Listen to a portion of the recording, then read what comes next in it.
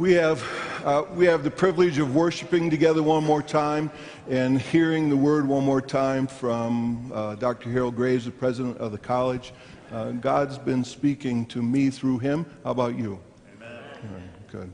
So let's, as we sing and pray and anticipate, let's let our hearts do the listening they need to do, and our minds do the processing they need to do, and our spirits do the responding that they need to do, because we are being transformed into Christlikeness. Amen? Okay, say that with me. We are being transformed into Christlikeness. I want us to sing a little bit about the person, the one who's making that possible.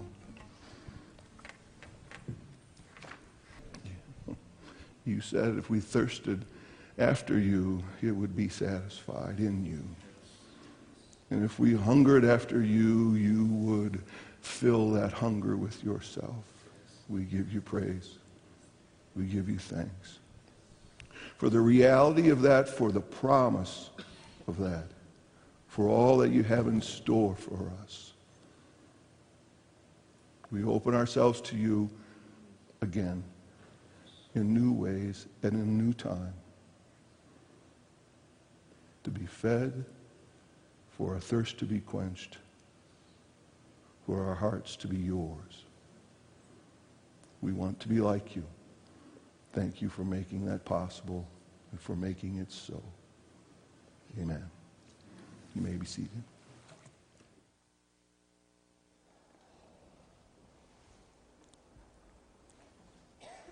Good job, ladies.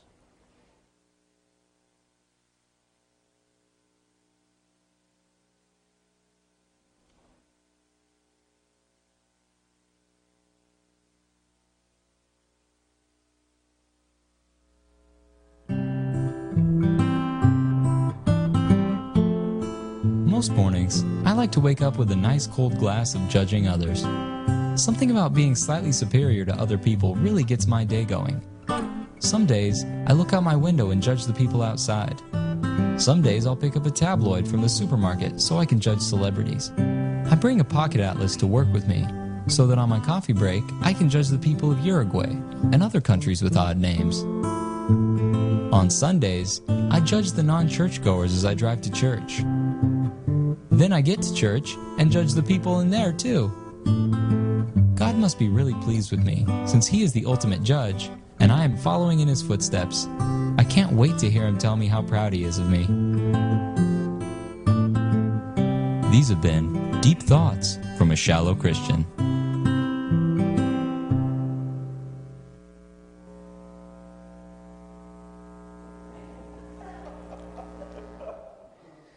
As Jesus went on from there, he saw a man named Matthew sitting at the tax collector's booth. "Follow me," he told him, and Matthew got up and followed him.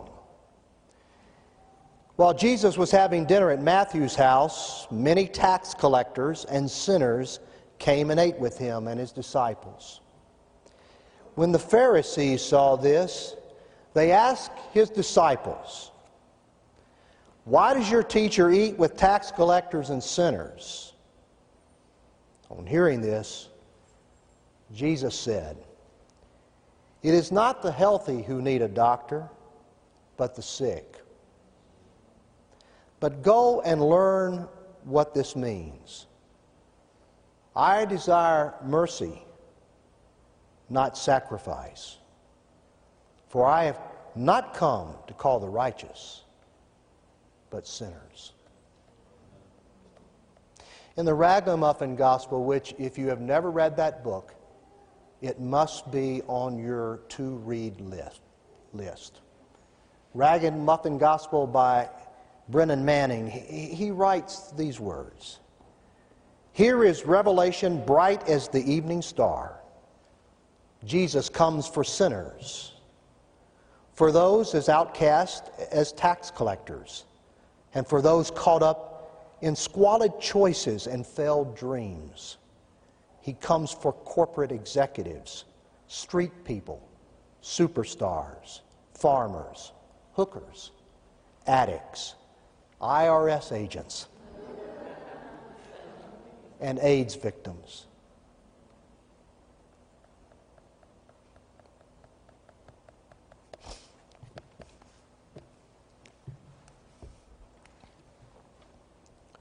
Jesus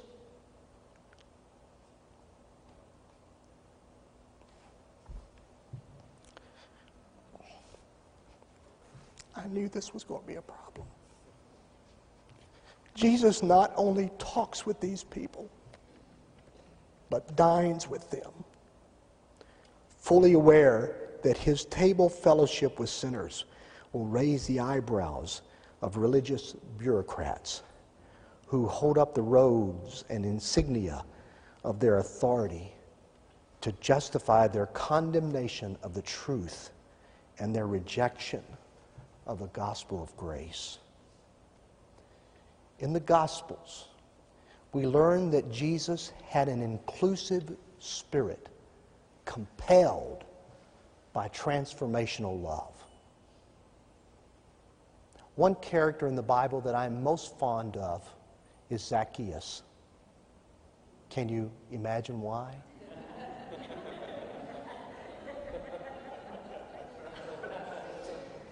And we read that Jesus entered Jericho and was, and this is key, was passing through. A man was there by the name of Zacchaeus. He was a chief tax collector and was wealthy. He wanted to see Jesus. He wanted to see who Jesus was, but being a short man, he could not because of the crowd. So he ran ahead and climbed a sycamore fig tree to see him, since Jesus was coming that way. When Jesus reached the spot, he looked up and said to him, "Zacchaeus, come down immediately. I must stay at your house today." So he came down at once and welcomed him gladly. All the people saw this and began to mutter, "He has gone to be the guest of a sinner." But Zacchaeus stood up and said to the Lord, "Look, Lord, here and now I give half of my possessions to the poor, and if I've cheated anybody out of anything, tax collector, I will pay back 4 times the amount." Jesus said to him, "Today salvation has come to this house, because this man too is a son of Abraham. For the Son of Man came to seek and to save what was lost." You see, this passage says Jesus was passing through Jericho when he noticed Zacchaeus sitting or standing in a tree. Evidently, the word had spread that Jesus was coming, and Zacchaeus must have arrived a little late for a front row view. I can understand that, because every year when we had the Christmas parade in downtown Nashville, Tennessee, my family, being those vertically challenged, always arrived early so that we would get a spot on the curb. But Zacchaeus missed it. And he wanted to see who this Jesus was. What kind of man is this who has performed such miracles? What does he look like? You have to wonder what would have motivated a wealthy man to climb a tree. Something about Zacchaeus caught the attention of Jesus, and he said, "Come down. I want to go home with you." Of course, everyone in town knew this robber and reprobate, and asked why a holy man would choose to go to the house of such a sinner. Now, why? I submit to you, because Jesus was compelled by an inclusive spirit of transformational love and grace. He saw something in Zacchaeus that no one else saw. Not even Zacchaeus himself. So Jesus said to him, "Today salvation has come to this house, because this man too is a son of Abraham. For For the Son of Man came to seek and to save what was lost. On another occasion, Jesus was teaching in the temple courts when the teachers of the law and the Pharisees brought in a woman caught in the very act of adultery. They put her on public display, making her stand before everyone in the temple courts. They made their charge against her. Teacher, this woman was caught in the act of adultery.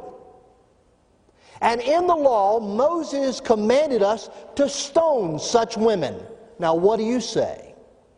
Of course, they were trying to trap Jesus and using this woman as bait. The Scripture says that Jesus bent down and started writing on the ground with his finger.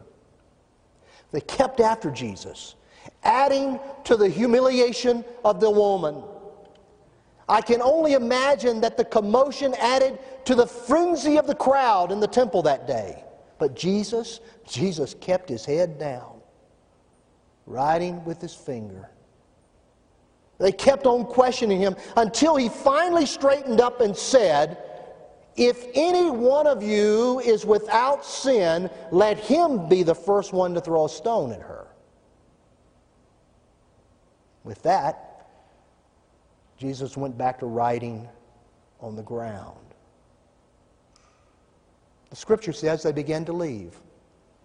The older ones first, followed by the younger ones, until no one was left but Jesus and the woman.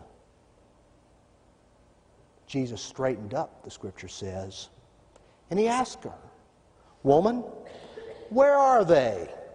Has no one condemned you?" "No one, sir." "Then neither do I condemn you," Jesus said. "Go now and leave your life of sin." You see, Jesus clearly understood the charge that was brought against the woman. Jesus knew the penalty of the law. And we see in this passage that he did not excuse her sin, but he reached out to her with transformational love and grace. Jesus declared, "Go now and leave your life of sin." I have asked, what would have happened to that woman if her fate had been left in the hands of the religious leaders?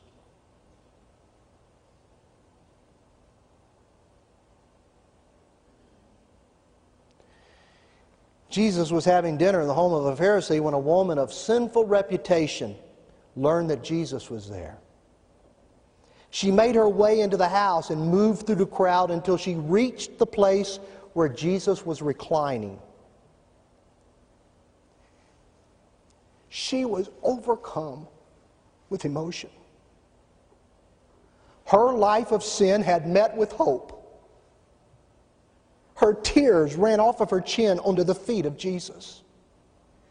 She knelt and began to wipe his wet feet with her hair. She absolutely could not contain herself as she began to kiss his feet and to pour perfume on them. The religious people were appalled. Who let her in? What is she doing? Doesn't Jesus know what kind of woman this is? Why doesn't he stop her? Why doesn't he put her in her place? Someone should step in and stop this nonsense before it gets out of hand.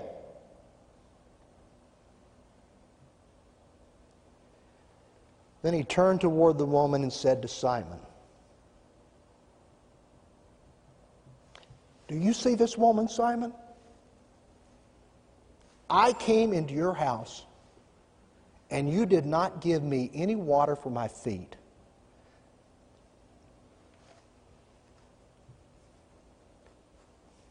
but she wet my feet with her tears and wiped them with her hair.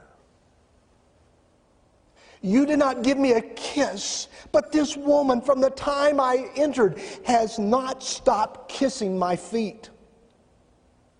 You did not put oil on my head, but she has poured perfume on my feet.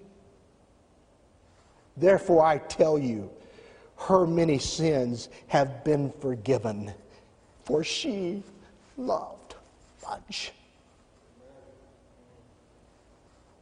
But he who has been forgiven little loves little. Then Jesus said to her, your sins are forgiven.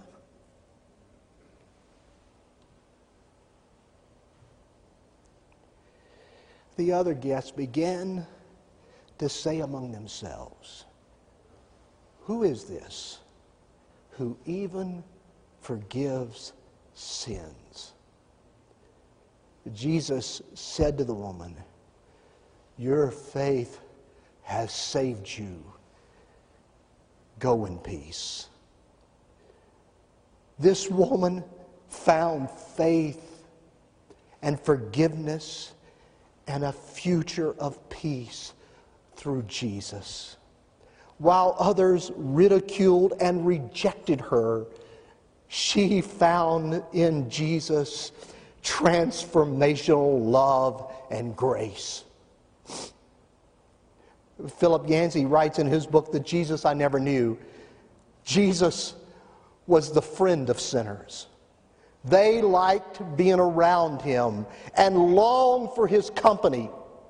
Meanwhile, legalists found him shocking, even revolting. And then he asked this pertinent question to us today. What was Jesus' secret that we have lost?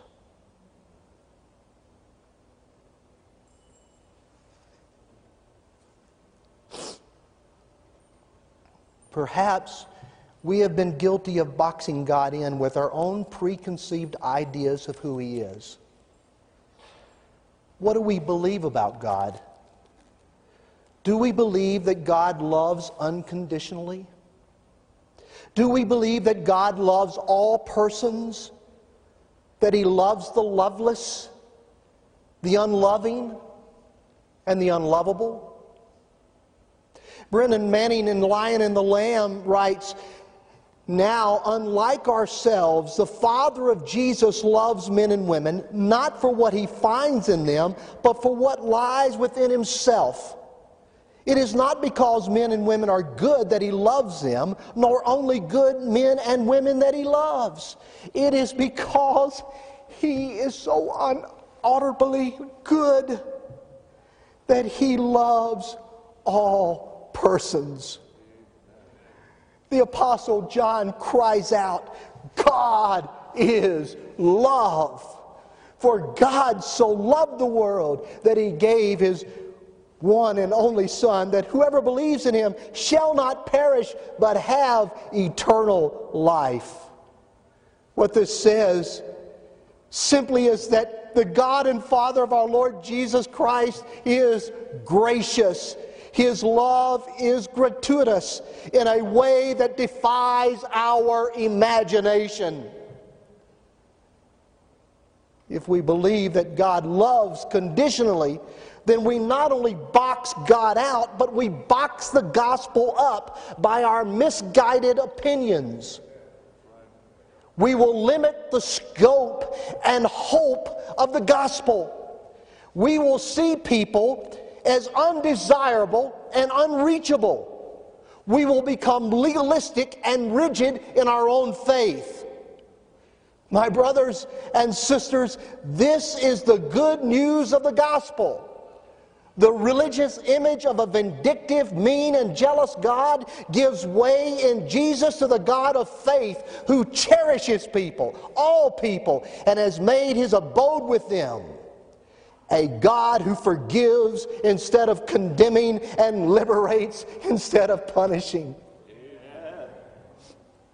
But because of His great love for us, God, who is rich in mercy, made us alive with Christ even when we were dead in our transgressions. It is by grace you have been saved.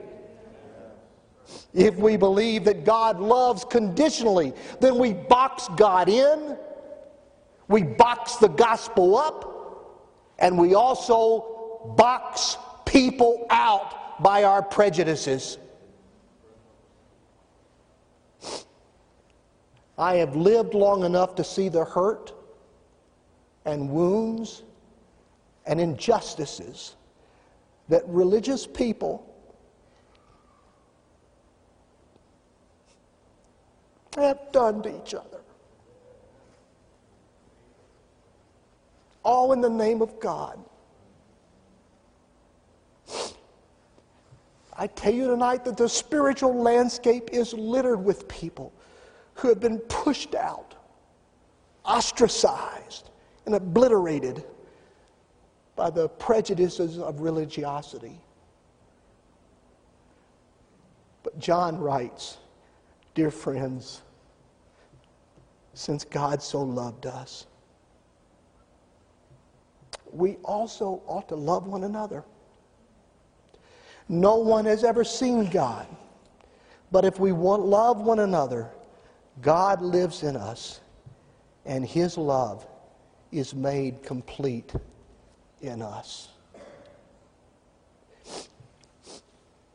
I was at a district assembly. It was the Kansas City district. And Dr. Jaron Ryle gave his report to that district assembly. With his permission, I am sharing a part of that report to illustrate what I am driving at in this message. He writes, when we get serious about making disciples in our going, it will inevitably lead us to some out-of-the-box, not normal, stretch the limits, and even make us blush kind of strategies that put us in contact with the very people Jesus seemed to hang out with.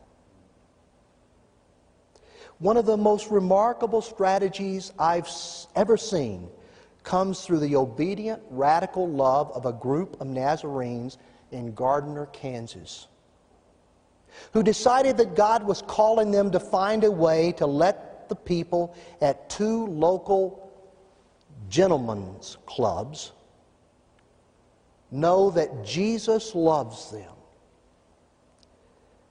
I want you to hear this remarkable story, he writes.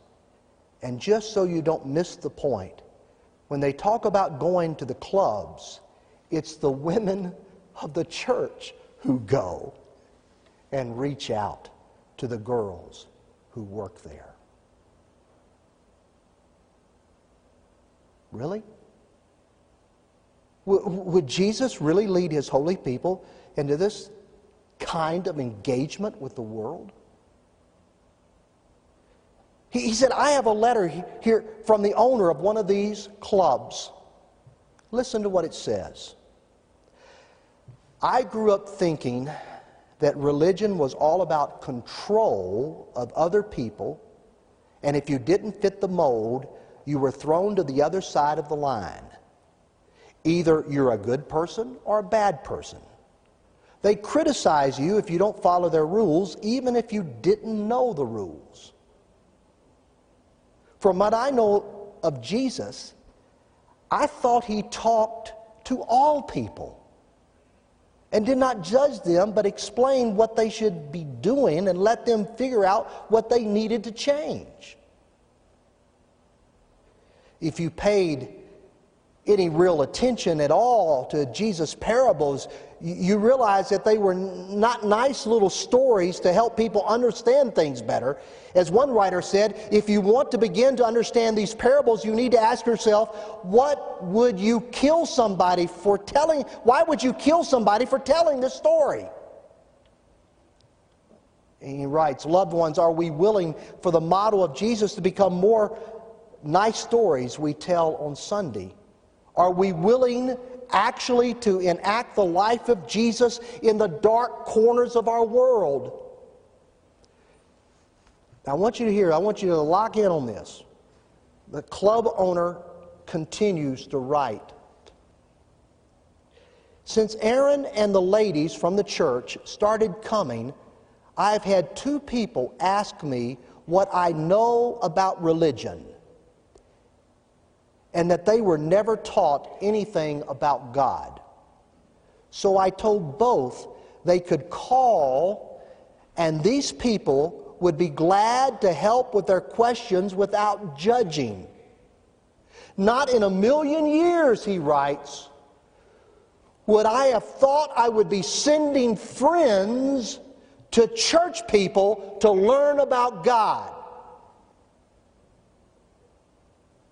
And then he concludes, thanks for giving us a chance to see another side of religion.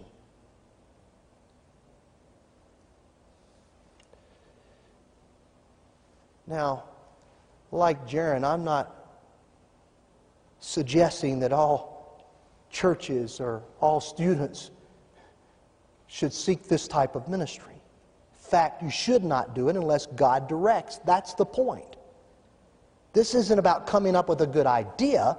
This is about living in obedience to the direction of the Spirit, who will teach us how to make disciples in our going. You see, we're talking about a level of engagement in the disciple-making mission of our Lord that goes way beyond our gatherings on Sunday and our programs that mostly are about making us happy. We're talking about a level of engagement with our world that is costly, dangerous, and forces us on our knees in utter dependency upon the Holy Spirit.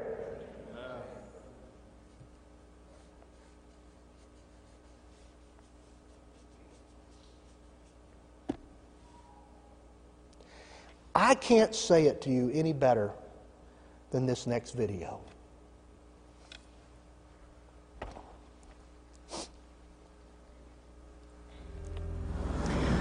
When's it going to happen? Here I am, there you are. Here I am, desperate for love, for truth. What are you going to do when you leave this building? Are you going to share with me what you've been learning here today? Or are you just going to bottle it up and pull it out next week for your friends? Now, when I say share, I'm not talking about every tactic you've used on me in the past, like judging my every move, telling me I'm a bad person, pointing fingers, giving me disgusting looks. And my favorite is when you tell me that I'm lost. I don't even know what that means to be lost. Do you really think judging me is going to make me change? Would it make you change? Now, I know I'm a bad person. I've done bad things, but I don't need you to tell me that. What I need is for you to pick me up when I fall down, to be there when I'm broken. Yes, there's something missing in me. There's a void in my heart that I don't know how to fill. You have it. You have that thing that makes you whole. You know that person that I need to know. So I'm watching your every move. I'm watching where you go and what you say and do. Because I'm desperate for something real. I need something genuine. To know that there's something more here than this. I mean, this can't be it, really. And I think you know that. Listen to me. I need you. I need you to be here for me. I need you to walk out right now, ready and willing to do whatever it takes. It may not be comfortable.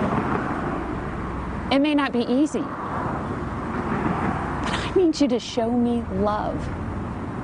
No matter the cost, show me what unconditional love really looks like. Stop telling me about this God of yours and show me who He really is. Honestly, I'll probably resist you. I'll probably argue with you and laugh at you. Even when you fall, I'll probably call you a hypocrite. But don't give up on me.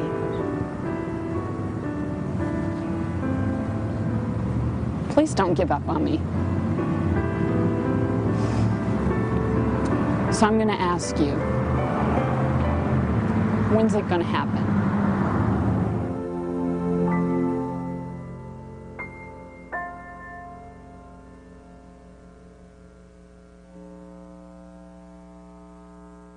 So when is it going to happen? When is the church going to say that to be like Jesus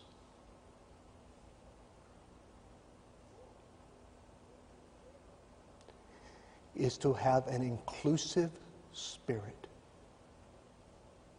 compelled by transformational love?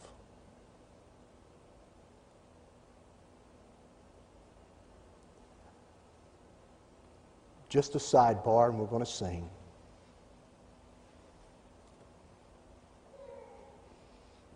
I think for some time now, the church has been sidetracked.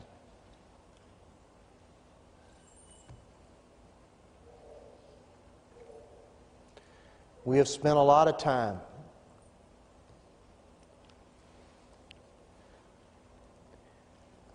insulating ourselves and isolating ourselves.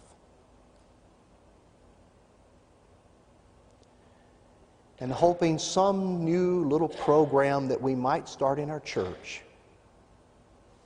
would attract this young lady.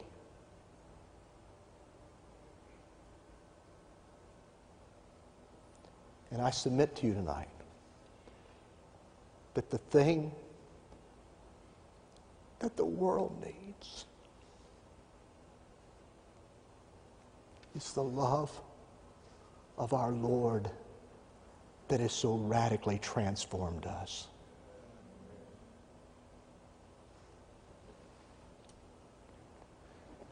And we don't give it this way. But I submit to you, we give it this way.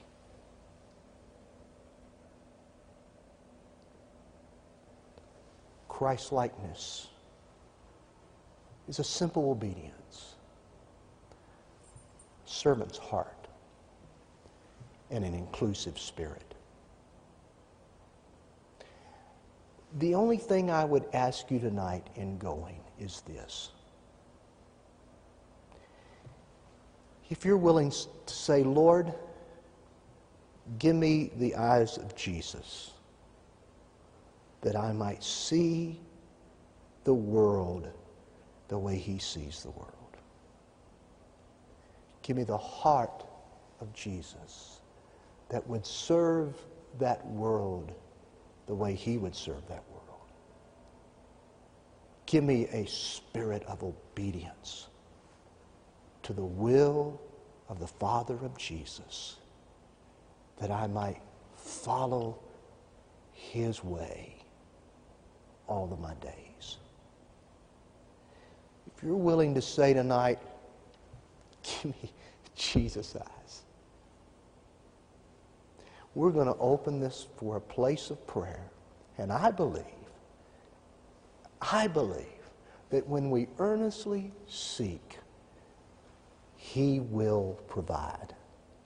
He will indeed help us to see the homeless,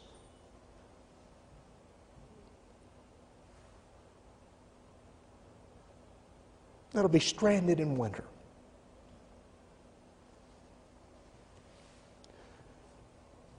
the addict that so needs to be changed. He will help us to see them through the eyes of the one who can change them. We're going to sing. I don't know what we're going to sing, but we're going to sing. And we're going to open the altar for us to come and to say, give me fresh eyes. Give me fresh eyes to see the world differently. Let's stand. Maybe there's someone here that you would like to come and pray behind and just place your hand on their back. Someone would just like to step out and pray with someone here.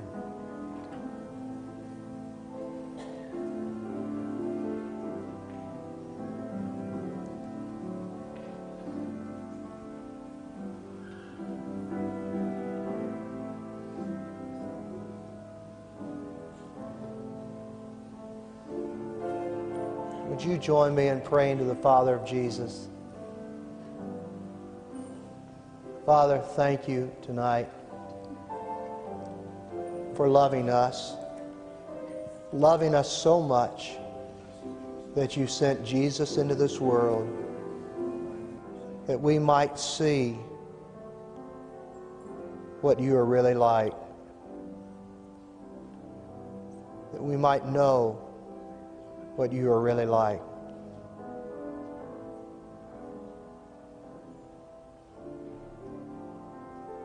And tonight, Father, we're convinced more than ever of your great love for your creation.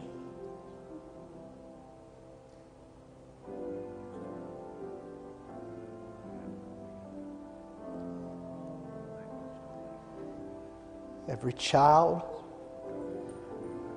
born in this world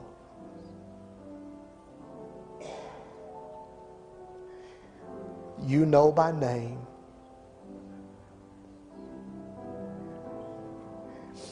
And you love more than we can ever begin to understand.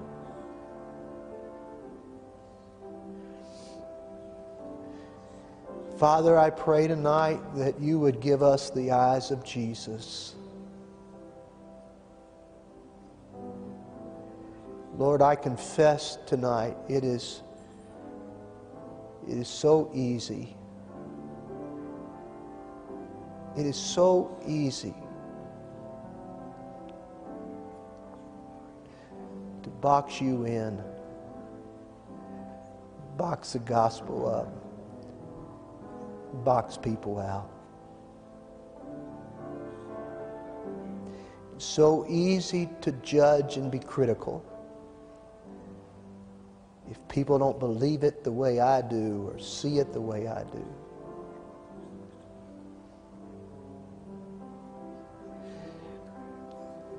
I'm asking tonight, Lord, that in my life you would give me fresh eyes to see the broken and the hurting of this world the way you see them. I guess, Father, the thing I would say tonight is I'm so thankful for your transformational love and grace. That you are all about transforming us, as fallen as we are, into the image of your Son, Jesus. And that's what we want. It's what I want. I believe that's what we all want tonight, Father. So do the work in us that is necessary so that we are formed into Christlikeness. Bless our students and faculty. How we thank you for them. We are so honored and humbled to be in the presence of your called ones and to have the privilege of standing before them in classes and sharing what little experiences we have and pointing them to the great God that you are. So I pray a blessing on all of us tonight. Student, teacher, support, Father, may your peace, your grace, and your love, and your favor be upon us all. We pray in the holy, majestic name of our Lord Jesus Christ. Amen and amen. God bless you. Thanks for coming tonight.